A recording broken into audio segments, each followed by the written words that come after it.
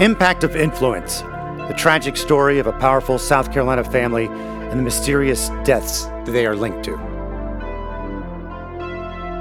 Hello, friend. So grateful you're joining us for this episode. And I am Matt Harris. Seton Tucker, where can they reach out to us? You can find us on our Facebook page, which is Murdaugh Podcast, or on our website, which is murdaughpodcast.com. Seton is back in studio after a vacation that was actually full of work because she headed to the courthouse for Alec's hearing, and you heard that in great detail last episode. This episode, we're going to some of the rumors, leaks that have come out since and right before, and we're also going to talk to a former FBI agent to get some of his thoughts on what might have happened. Where would you like to begin, Seton? And as we had suspected, and many others had too, as soon as the murder indictment came down, we all thought it was only a matter of time then before people started talking more freely about Alec and Maggie and Paul, and certainly lots of things coming out. People Magazine, Wall Street Journal, overseas, the Mirror. Where would you like to begin? Let's start with People Magazine. I think this was the biggest bombshell article of the week. It starts off talking about Maggie quietly consulted a divorce attorney and was looking into finances. Your source told us that last summer, and that was hotly contested. We got a lot of heat for that. And in this article, she talks that she was excited to move forward for life with Alec, and that she had moved to Edisto in February of 2021. The friend who was quoted in the article described Alec as overbearing and dishonest, and that he made her miserable, and she couldn't talk about him without rolling her eyes. And we have heard reports that she was not necessarily there full time. This friend says she was, but there was reports that she kind of bounced back and forth, and that would make sense given that she has family members and sons that were in the Moselle area, and often even if you're staying in Edisto kind of full time, you're going to come back and see your kids and friends and family. So one thing I do want to talk about with John in our next episode that we have him on is whether this divorce attorney that she allegedly consulted is under an obligation to come forward, or if that is something that still remains confidential even though the person is no longer living. And we were talking about John Snyder, our legal analyst. Yes, good point. Now, the part in the People Magazine that really is jumping out to people is what Maggie texted a friend about heading to Moselle that night. Right. So she texted her friend that it's fishy, he's up to something, and I don't know what. So that is pretty damning that she, the day of her murder, was texting a friend that she was concerned about Alec. Now, we'll tell you the People Magazine story, and then we'll tell you why we're a bit confused about the details. So People Magazine says Alec reaches out to Maggie and says, Maggie, you got to come see my father. He's sick. He's in the hospital. The article says she had a soft spot for him and that he asked her to meet him at Moselle. Instead of, and then Maggie, the report says, I'll just meet you at the hospital. He won't say what hospital his dad is at. And so Maggie's gives in, I guess, and goes up, I'll meet you at Moselle, and then I'll follow you over is the word. Right, which is very weird because if she was coming from Edisto, he would have either been in the hospital in Charleston or in the hospital in Savannah. Stopping at Moselle was out of the way. And we happen to know that the father was in Savannah Hospital, and we know that he was taken there earlier in the day by John Marvin and maybe the other brothers. We don't know, but we know John Marvin was part of taking the dad to Savannah, right? Right. Yeah. But even beyond that, it's just really odd if your father was in the hospital that you would refuse to tell your spouse which hospital. It's a red flag. That is very weird if that's the case. But what also gets weird, the problem, or at least the conflict we're having is, according to your conversation with John Marvin, he believed they were going to have some sort of family dinner. Right. Paul had left. He'd worked with Paul earlier in the day, and Paul had gone back to Moselle, and it was his understanding that Paul was going to have this family dinner. Okay, so let's talk this through. John Marvin and Paul, according to John Marvin, and he has no reason to make this up, Paul thought there was going to be a family dinner.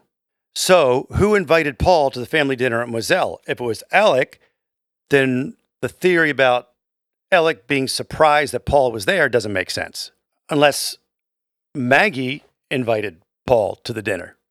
Like Paul thinks there's a dinner. So he's going to Moselle. People keep saying that he went there to check on his friend's dogs, which may be true. He could have been having dinner and checking on his friend's dogs. But this whole dinner thing changes everything, right?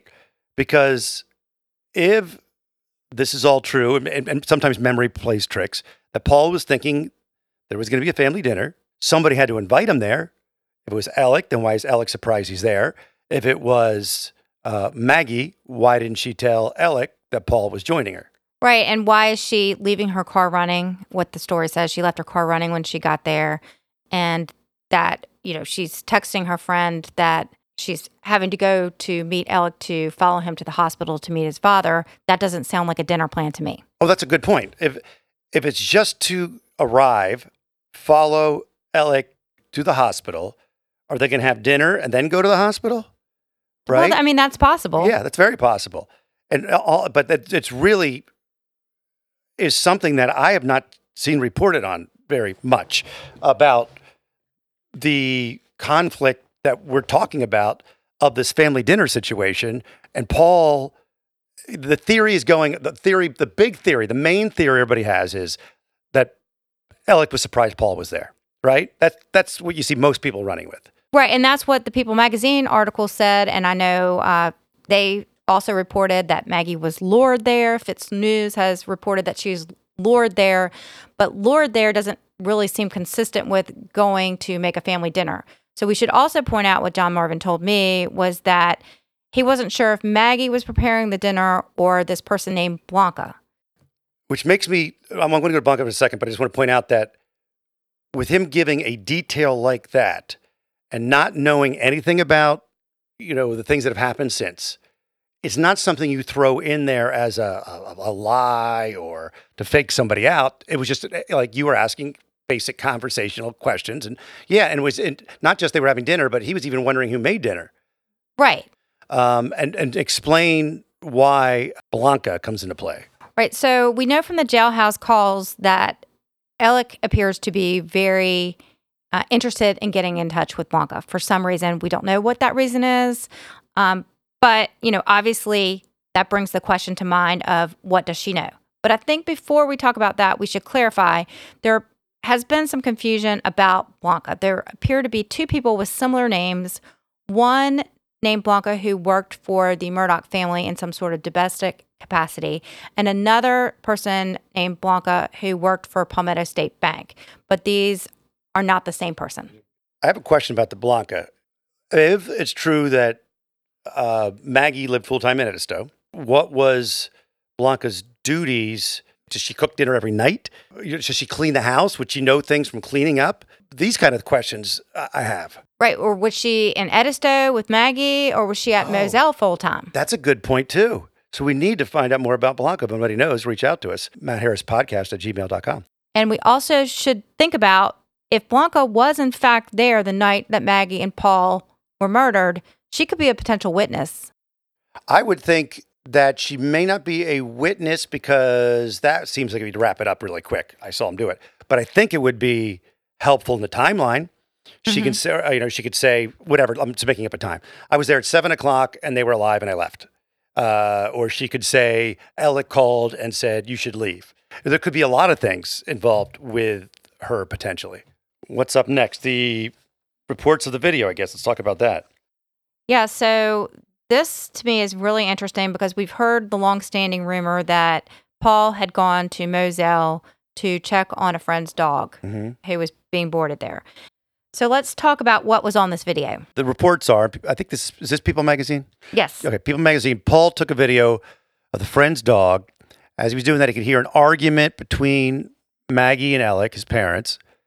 Police found audio of the fighting captured in the video on Paul's phone, which was discovered under his body, and that's important.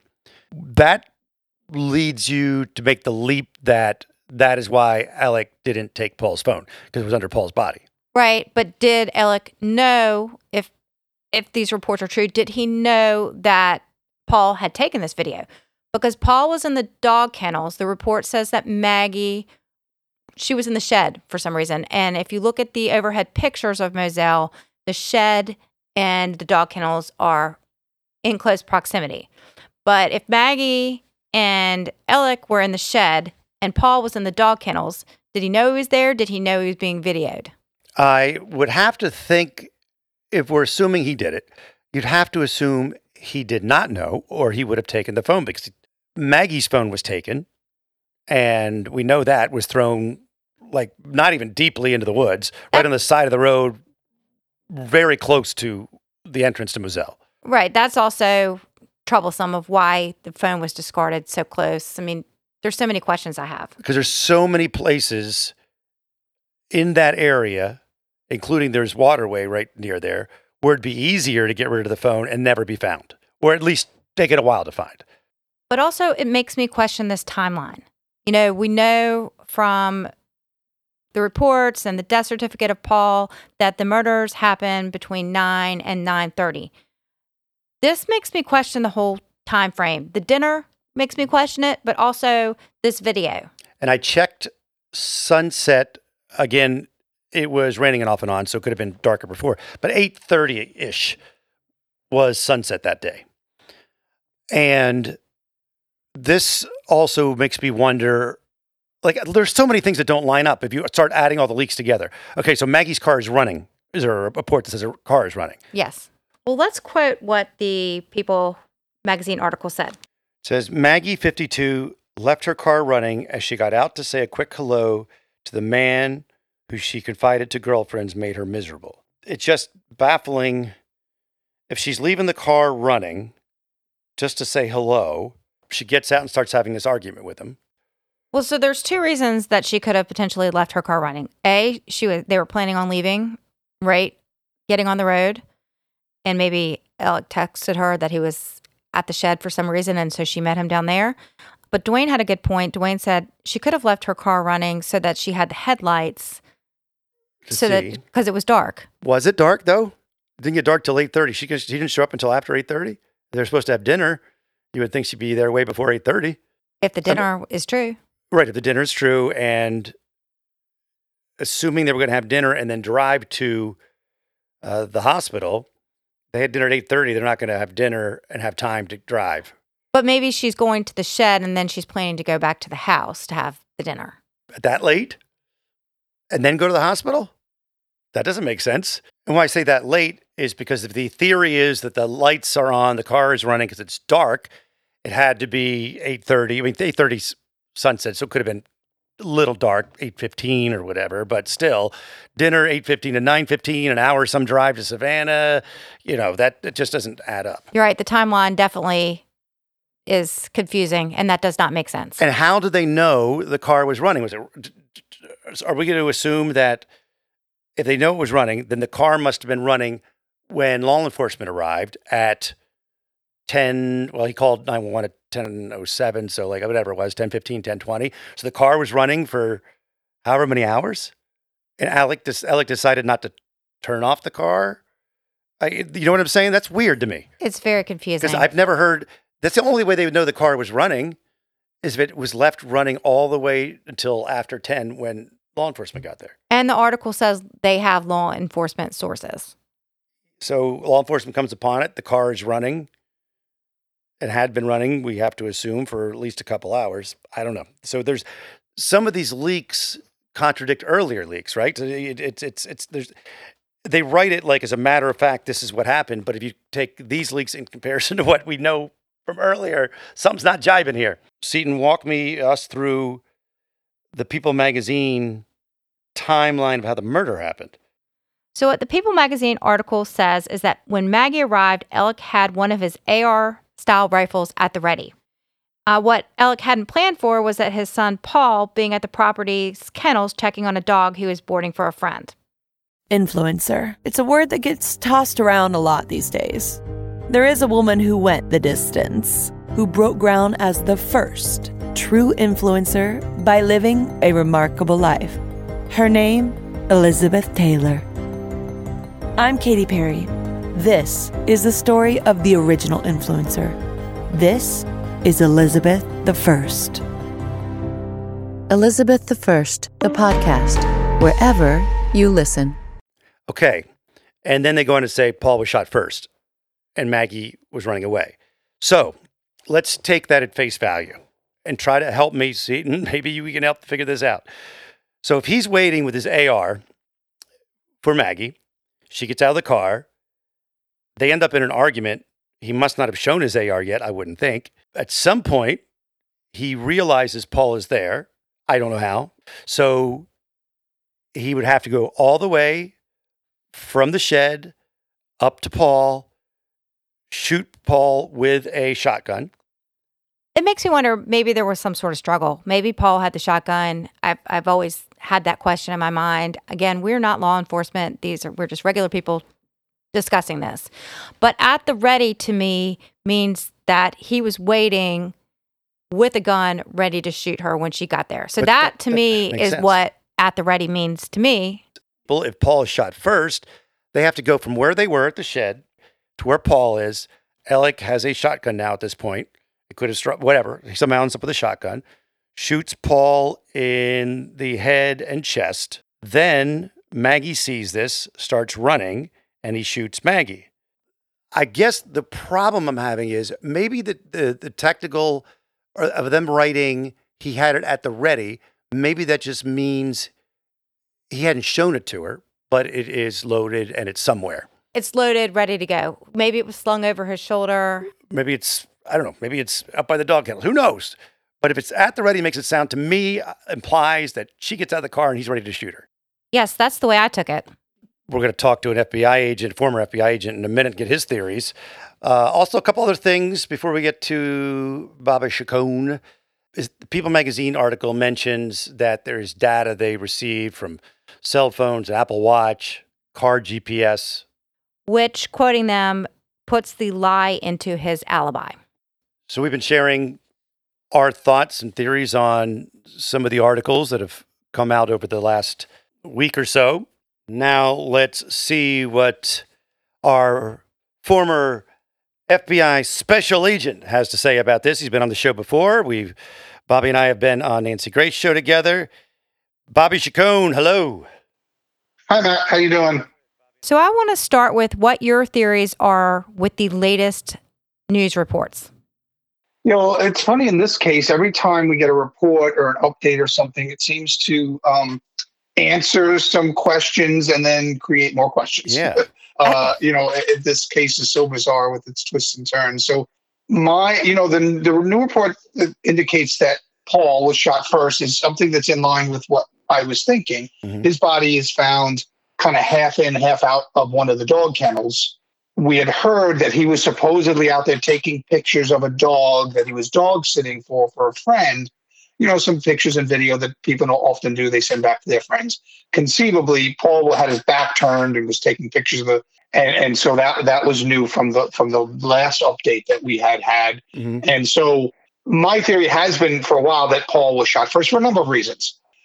I think that generally, a young male victim and an older female victim, you're just going to eliminate the bigger threat first. So you're gonna as horrible as it sounds, you're gonna shoot your 20-something-year-old son first before you shoot your 50-something-year-old wife, because he's the one that's going to fight back more and be more of a challenge and a threat if you shoot your wife first. And I know how horrific that sounds, mm-hmm. but it's something that I thought of, logistically from being in the mind of a madman that is going to do this anyway. So, and then when I heard that, Maggie's body was a distance away, now we're hearing like 40 feet away, that tells me that at some point they were all in close proximity and Paul was working, the son was working, at the kennel or, taking pictures and stuff. And so he died close to where he was when they were all together. And then Maggie being 40 feet away tells me that I think she was shot second as she ran away. I think she was shot. Now she was shot in the chest and the back. I'm not sure. That's The sequence of that. She might have been shot in the chest. I always assumed she was shot in the back because she was walking away. She was shot in the back first. Now it still could be. She could have spun and landed on her back, and they walked over to her and shot her in the chest. So the sequence is going to be difficult to determine, even from a forensic pathologist. It may be difficult. But anyway, so Maggie's found approximately 40 feet away, shot multiple times. I think he probably shot her from a distance and then closed that distance. The thing that really surprised me, and again, this is that, answering a few questions and creating more, if the spatter that we previously heard about is from Maggie, that surprises me, because I assumed that the spatter would be from Paul or from the son and from a headshot, because that's going to create the most spatter. And remember, initially, I think the report wasn't blood spatter. It was, right. What do they call it? Impact just spatter. Impact spatter. Impact spatter, right? Which could be, if it's a headshot, it could be a mixture of, both blood and cerebrospinal fluid and things like that. So that was interesting to me, because if the spatter is in fact from Maggie, that kind of negates my theory that she was shot from a distance first, because the spatter is, as we know, is going to come from a shot that's taken at very close range. Well, couldn't he have shot her from a distance for the one shot and then gone up and done a second shot to get spatter, or no? He could, but remember, if the body is laying on the ground and you shoot into it, there's much less spatter. There's much less spatter from a body shot to a headshot. There's much less spatter from the body, because there's clothing in there that is absorbed. Imagine the spatter is kind of a rebound, right? So the impact goes into the body and the spatter rebounds back out. And so clothing would damper some of the rebound of the spatter and stuff. And so, and when you're standing over someone, you're even a little bit further away. I mean, I guess you could be, you could put the gun right up to them, and they could. So there, like I said, it conceivably, scientifically, it could be. I just go with generally what general know is the general theories and concepts and stuff. And so generally, you wouldn't get it from, and as we spoke a while ago, Matt, I wouldn't even believe I would see it from a long gun, from a shotgun or an AR-15. They talk about the spatter was on Alec's laundered shirt. So wouldn't you take the shirt from a potential suspect the night of? How does that work with law enforcement? Shouldn't they have asked for Alec's clothing? Like bagged all his stuff? Well, yes, it depends, but again, these are things, who's conducting the investigation, how much experience do they have in homicide investigations? Is there any undue influence? Was he treated differently because of his standing in the community? Do the investigators know him? And there's a lot, we know in this case, there's a lot of allegations of undue influence on the investigation. As far back as years ago with the son's crashed boat. I mean, there was stories that wasn't investigated properly when the girl died, and the son drove that boat into the bridge. And so throughout this case, there have been allegations of improper favoritism, maybe towards Alex Murdaugh and his family in general, and him in particular. So if he was given a lot more leeway, if he was seen as a grieving husband who just happened upon his son and wife being murdered, they might not think of him as a suspect, that early on. I certainly thought he may have been involved, but didn't pull the triggers because of the way the bodies were. But now we know that that's probably not true. I was probably incorrect on that assessment. But yeah, I think that if they had given him the benefit of the doubt and treated him as a grieving husband and dad, then they might not have taken that step of treating him as a suspect and taking samples bagging all his clothing and then taking bodily samples of any blood that he might have had on him and stuff, just in case. Now he did, they generally will say, oh, well, I leaned over the body and that's how I got blood on me and stuff, but you still take swabs where you can and when you can in those situations. I want to get back to Paul being shot first. In my mind, it brings up the question, do you think that it could have potentially been some sort of struggle between Paul and Alec? Oh, well, I guess it could have been. But I think if he was, look, the indications to me are that this was planned and calculated, and he lured them out there. If he was expecting to kill them, if he lured them out there to do just this, then you would think he would have been smart enough to wait until Paul had his back turned and then put the gun to the base of his head and pull the trigger. Well, the report said that Maggie was expected to be there, but he was surprised that Paul was there. So that kind of was, I guess, where I was going with was. Oh, that's interesting. Was there some sort of struggle? Like, where would you be shot in general if there's a struggle over a gun? Would you be shot in the head, or is there some kind of normal thing or glancing blow? It all depends on. Look, these people aren't trained in tactical combat or CQB as we call it, but. If there's a struggle, and Paul was shot with a shotgun, I believe, right? Yep. If there's a struggle over a shotgun, as soon as you kind of push away from each other and separate and have that distance, what most people do is just point at the center of mass, which is the widest part of the body, which is the trunk, and pull the trigger. So if he shot in the chest first, but he was shot in the head, right, in the chest, I think. Yeah, so I think that would explain that. I mean, people's basic instinct is not to shoot at the head. People's instinct is to shoot at the center of mass, which is the widest part of the body. It's just an instinctive thing. And so that would be the chest. Now, the beginning of this whole thing, everybody was going with there's two weapons, there's probably two killers. In your experience, have you seen a situation where someone maybe intentionally tried to throw people off by doing something like this? Well, yeah. And by the way, that was my thought initially, too, that this is two killers because two guns, and particularly two long guns. Because the transition from one long gun to another long gun while you're shooting is more difficult. I mean, we used to train when I trained with an M4 and a handgun. An M4 is kind of the civilian version of an M16. It's what we used to carry in Iraq and things like that. And so when you transition from like an M4, which is a long gun, we wear it on a sling, which is slung across our shoulder and our back. And when you drop it, it just kind of drops to your side, and then you draw your handgun, your other weapon, and that's called a transition. And to do that from a shotgun to an AR-15, it makes it more difficult because now you either have both of them in slings, which is very messy. I've never seen that, or one's on the ground, or I don't know how you're carrying two long guns at the same time and using one. So that part of it to me is really good. I've seen obviously staging. And I've seen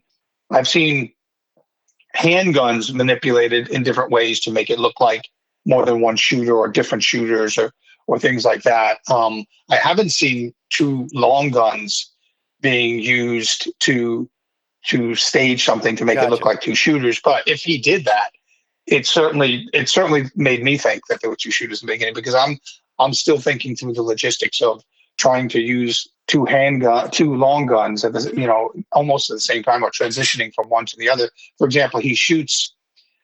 He may have had the AR-15 slung, and so now it's hanging by his side. And he's carrying the shotgun. He shoots Paul with the shotgun first, puts the shotgun down, and then transitions to his AR-15 and shoots his wife. Now that would require a little bit of time, which would again explain why she got away. She was a distance away from Paul. If Paul's killed first, I would assume Paul was killed in closer proximity to, so Alex and Paul were in closer proximity when that shooting occurred. He then transitions, he puts the shotgun down and either picks up the AR-15 or he takes it off his sling. And that's going to take, a couple of seconds, allowing Maggie to run. And hence she's shot a distance away. Is 40 feet a shot that with that AR that a hunter can make, a person running away 40 feet reasonable? What's that? Is the shot reasonable? Yes. Oh yeah, those are highly accurate weapons. Okay. They're very easy to shoot. First time shooters can shoot in the 90s. It's AR-15s. I used to carry domestically an MP5, which is a long barrel 9mm. It shoots the same as a handgun, but the longer the barrel of a weapon, the more accurate it's going to be. Long guns are always much more accurate than handguns because of the length of the barrel. And so a 40-foot shot with an AR-15 is not not hard at all for even for a beginner. So Matt, I think what was the article said something about he was locked and ready? The People magazine said when Maggie arrived, Alec had one of his AR-style rifles at the ready. Now, what does at the ready mean? Was it in his hands? Was it slung? Was it loaded somewhere? Like you said, yeah, that's kind of layman's terms. I mean, look, in the profession, when we're on the range, there's a command called ready gun. And if the range instructor says, go come to ready gun, we draw our handguns and we come out instead of pointing it, imagine pointing straight at a target as we're about to shoot. We're down from that position. We're down about 15 to 30 degrees. So you're holding your gun out, but it's pointed slightly down. That's called ready gun. But at the ready, that could mean a lot of different things. That gotcha. Could, yeah. Who knows what at the ready means according to, somebody whoever wrote that article, what that means. Now, if they're taking that from a report or something, I don't know what that means. It's not an exact term at the ready. It could mean almost anything. To me, my mind thinks of ready gun, which my mind thinks of he was holding it.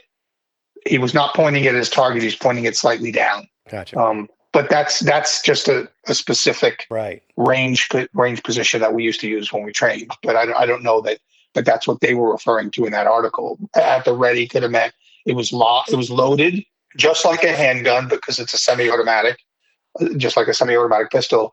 When you put a magazine into that weapon, there is not a bullet in the firing chamber. So you have to take an extra step to put a bullet into the firing chamber. And in the movies, what you do is you see the guys with their handguns and they rack the slide back on the top of the gun, right? That's because there was no bullet in that chamber. And racking the gun like that is, first of all, it's very cool and dramatic for movies. But what that does is it takes the first bullet off the top of that magazine and inserts it into the chamber. And thereafter, the spring will do that work for you. But initially, the same thing with an AR-15, when you have one of them, we call a banana clip, which is the big flat clip of bullets that extends out the bottom. When you put that up into the receiver and it clicks, you still have to charge the weapon, what we call charge the weapon. So you have to make sure that that first bullet in that clip is now loaded into the firing chamber. And that's done by hitting either a button or a lever that's going to advance the chamber forward if it's locked back. And then it'll take the first bullet in. So to me, at the ready means there's one in the chamber already. It's ready to go. If it had a safety on it, the safety is off and it's ready to go. But that's what it would mean to me. So what do you make of Paul's phone being found under his body? Well, to me, that was consistent with him. Imagine he's taking video of his friend's dog to send to his friend because he's babysitting for the dog, right? And so that's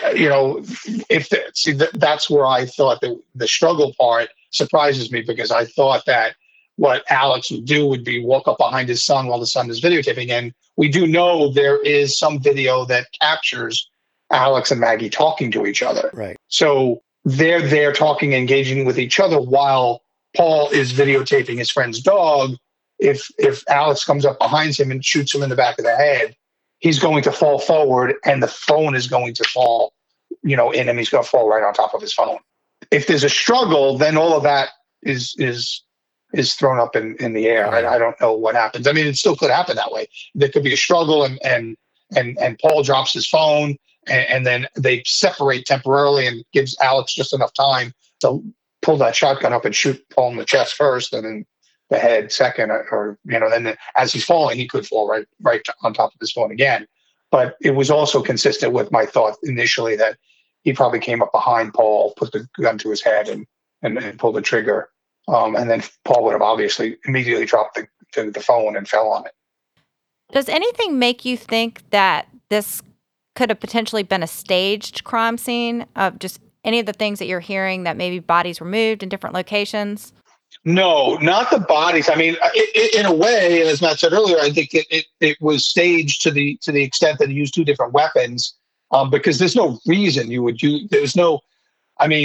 Either one of those weapons could have easily killed both of those people if that was your intent. Now, if the plan was only to kill Maggie and Paul was there, by surprise, still either of that even more so means why would you bring two weapons to kill one person? if he was only going to kill Maggie, why would you have two guns ready to kill? Because obviously, if you're only killing Maggie, you only need one gun. And so I think the bringing of two guns was staging. That's a countermeasure. That's a stage. I mean, that's what that is to me in my mind. And whether maybe his initial plan was to shoot Maggie with two different guns to make it still look like two shooters.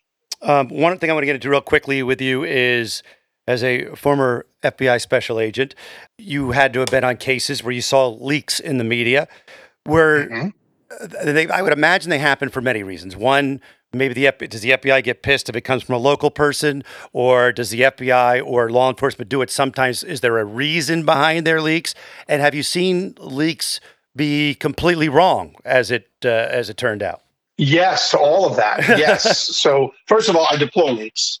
Second of all, there are times when we have strategically released information to some members of the press, knowing the result, what it would be. And so that to me is not a leak. It looks like a leak to a lot of people, but it's a strategic release of information. Gotcha. And I only ever participated in that if it had a valid investigatory function, if it was going to lead to something. Like when there was a phrase you used to use when I worked the mafia in New York City, it was called tickle the wire. And so if you're sitting up on a wiretap and nothing's happening, and then you put something in the paper that the wise guys are going to read, and then they're going to talk about it to each other on the phone or in the clubhouse that's bugged or something. So you tickle the wire, and that's just to get them talking again, so you release something to the press, that an update on a case that they're suspected in or whatever, and that's going to get them talking. So there are strategic uses of releases of information. Again, leaks to me are the improper ones, and the strategic release of information, we make them look like leaks, but they're not. If you think about the amount of people that are involved in investigation, so evidence goes to a lab, you have lab technicians. In that lab, you might have summer interns working, and everybody knows that they're working on a piece of this high-profile case, and it's usually on the periphery of all those different activities. Whether it's the medical examiner's office or the morgue, or heck, even the funeral home. All of these people have a little piece of some of this case, and so they're going to have information that isn't accurate. And if they release it, then it could be wrong, in the long run, because they're making either assumptions or they're hearing things that aren't correct or something like that. Also, I mean, look, when you do counter leak operations, when you want to find out who the leaker is, you sometimes put out some bad information into the investigative team and see how that, if it makes its way out, if it leaks, and you realize that sometimes if you have a tracer on that information, in other words, a tracer being we only released that to certain people and it still made its way. Now we've narrowed down who the leaker is and stuff. So there's a lot of different leaks are really a rabbit hole to go down. It's unfortunate that they happen, but sometimes they're strategic and advantageous to an investigation. Most of the time they're not. Most of the time they're hurtful to an investigation. And then there are times when they're just plain wrong. And that's because the leaker is most likely on the periphery of the investigation, not one of the people in the inner circle, but they're getting certain information secondhand or third hand because they're on one of those peripheral arms of the investigation. Always great talking with you, Bobby. How can people find you? Oh, it's easy. It's just BobbyChacon.com. Simple. How about that? BobbyChacon. All right, man. I will talk to you again soon, I hope. Great. Thanks, you guys. Thanks, Bobby. Bye-bye. You. All right, bye. We also want to touch on something nice that happened this past week, and we want to talk to you about Stephen Smith. Stephen Smith was killed in 2015 in what was ruled a hit and run. Many people, including law enforcement officers, are very skeptical that it was a hit and run. It is tied in with the Murdochs in many ways, but one of the ways is that after the investigation began into the murders of Maggie and Paul, law enforcement said they were reopening the case of that hit and run with Stephen Smith because of something they found in their investigation. So that brings us to what happened with the Smith family, Seton. So we want to welcome Suzanne Andrews. She is the founder of the Standing for Stephen charity, and it was a big week this week. So tell us about it. It definitely has been. Last Sunday, we had Stephen's unveiling service for his headstone, which is the core reason Standing for Stephen even became a seed in my mind of an idea. So we were able to get that accomplished and finished and put in and had a beautiful service for Miss Sandy and Stephen's twins, Stephanie, and their family. It was great. We had a great day. It rained and it was hot and there were a lot of mosquitoes and gnats, but that's the it South. was a good day. That's the South, right? Welcome to South Carolina in the summer. Exactly. And I actually said that when it started pouring down, raining right as I was starting to talk, and I looked at Miss Sandy. I'm like, do you want to keep going or do you want to wait and see if it stops raining? She's like, let's keep going. I said, we're doing it low country style. Yeah, you got it. That's right. Cornfields and cemetery with the rain.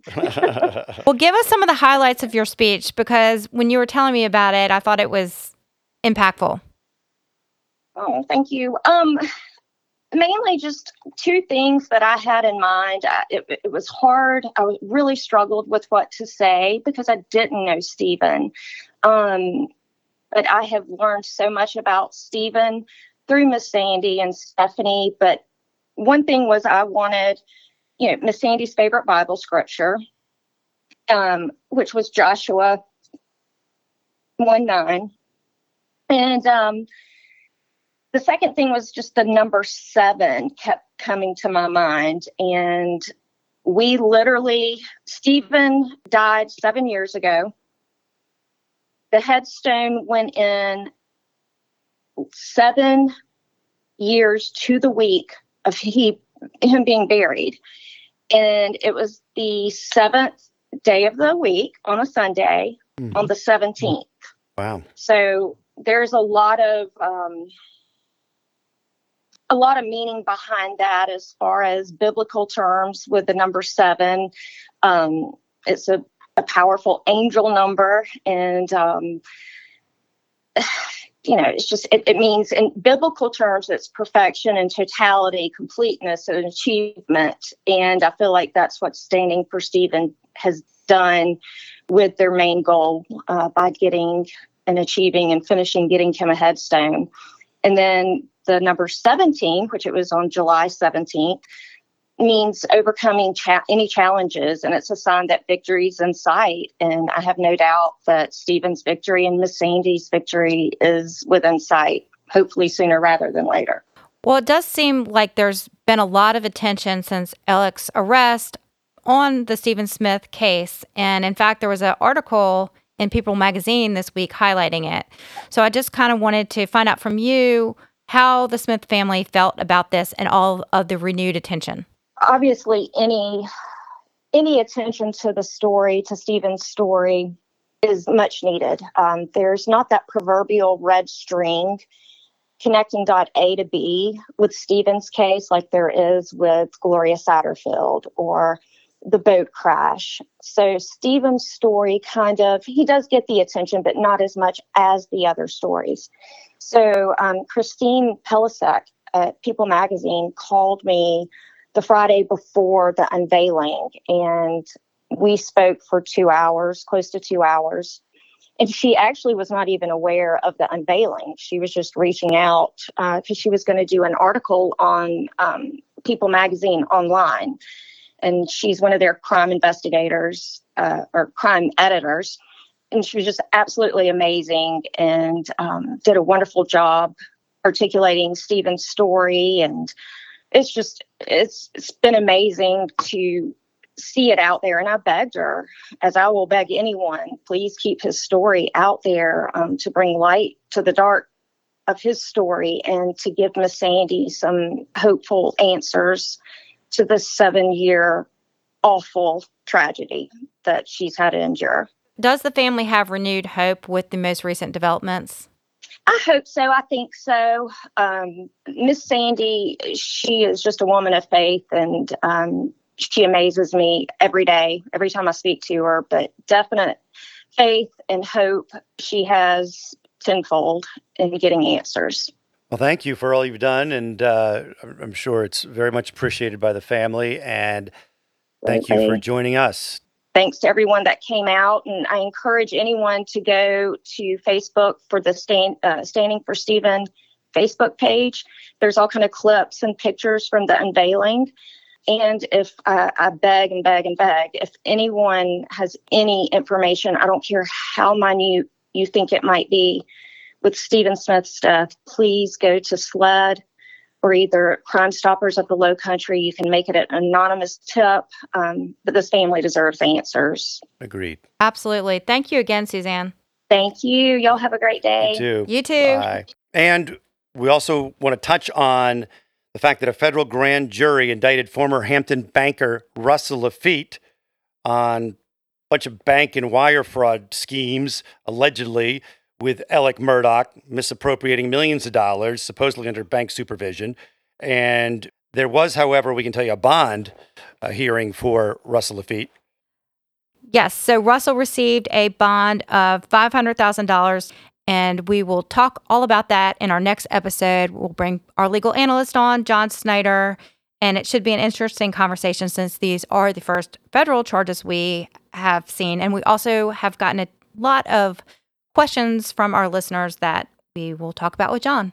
As always, we are grateful that you take some time to spend with us, and you can find us, Murdaugh Podcast on Facebook, murdaughpodcast.com, and Matt Harris Podcast at gmail.com.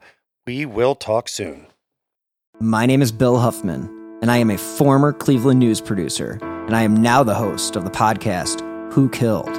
I began the show focusing on the unsolved murder of Amy Mihaljevic, and now each week I explore a different case with a focus on some of the victims who don't get the attention they deserve. I have a deep catalog of over 225 episodes, so there is a guarantee there will be something for you. Who Killed is an evergreen podcasts, killer podcasts, and slow burn media production. Subscribe today wherever you get your favorite shows. The truth about the Haditha massacre has been covered up, but not anymore. I know you know what happened. They went into houses and killed women and children. What are you thinking? What a mess. U.S. Marines murdered innocent civilians in cold blood. And at the center of it all is 25-year-old Sergeant Frank Wuterich. And me. Murder in House 2. A new podcast from Crowd Network.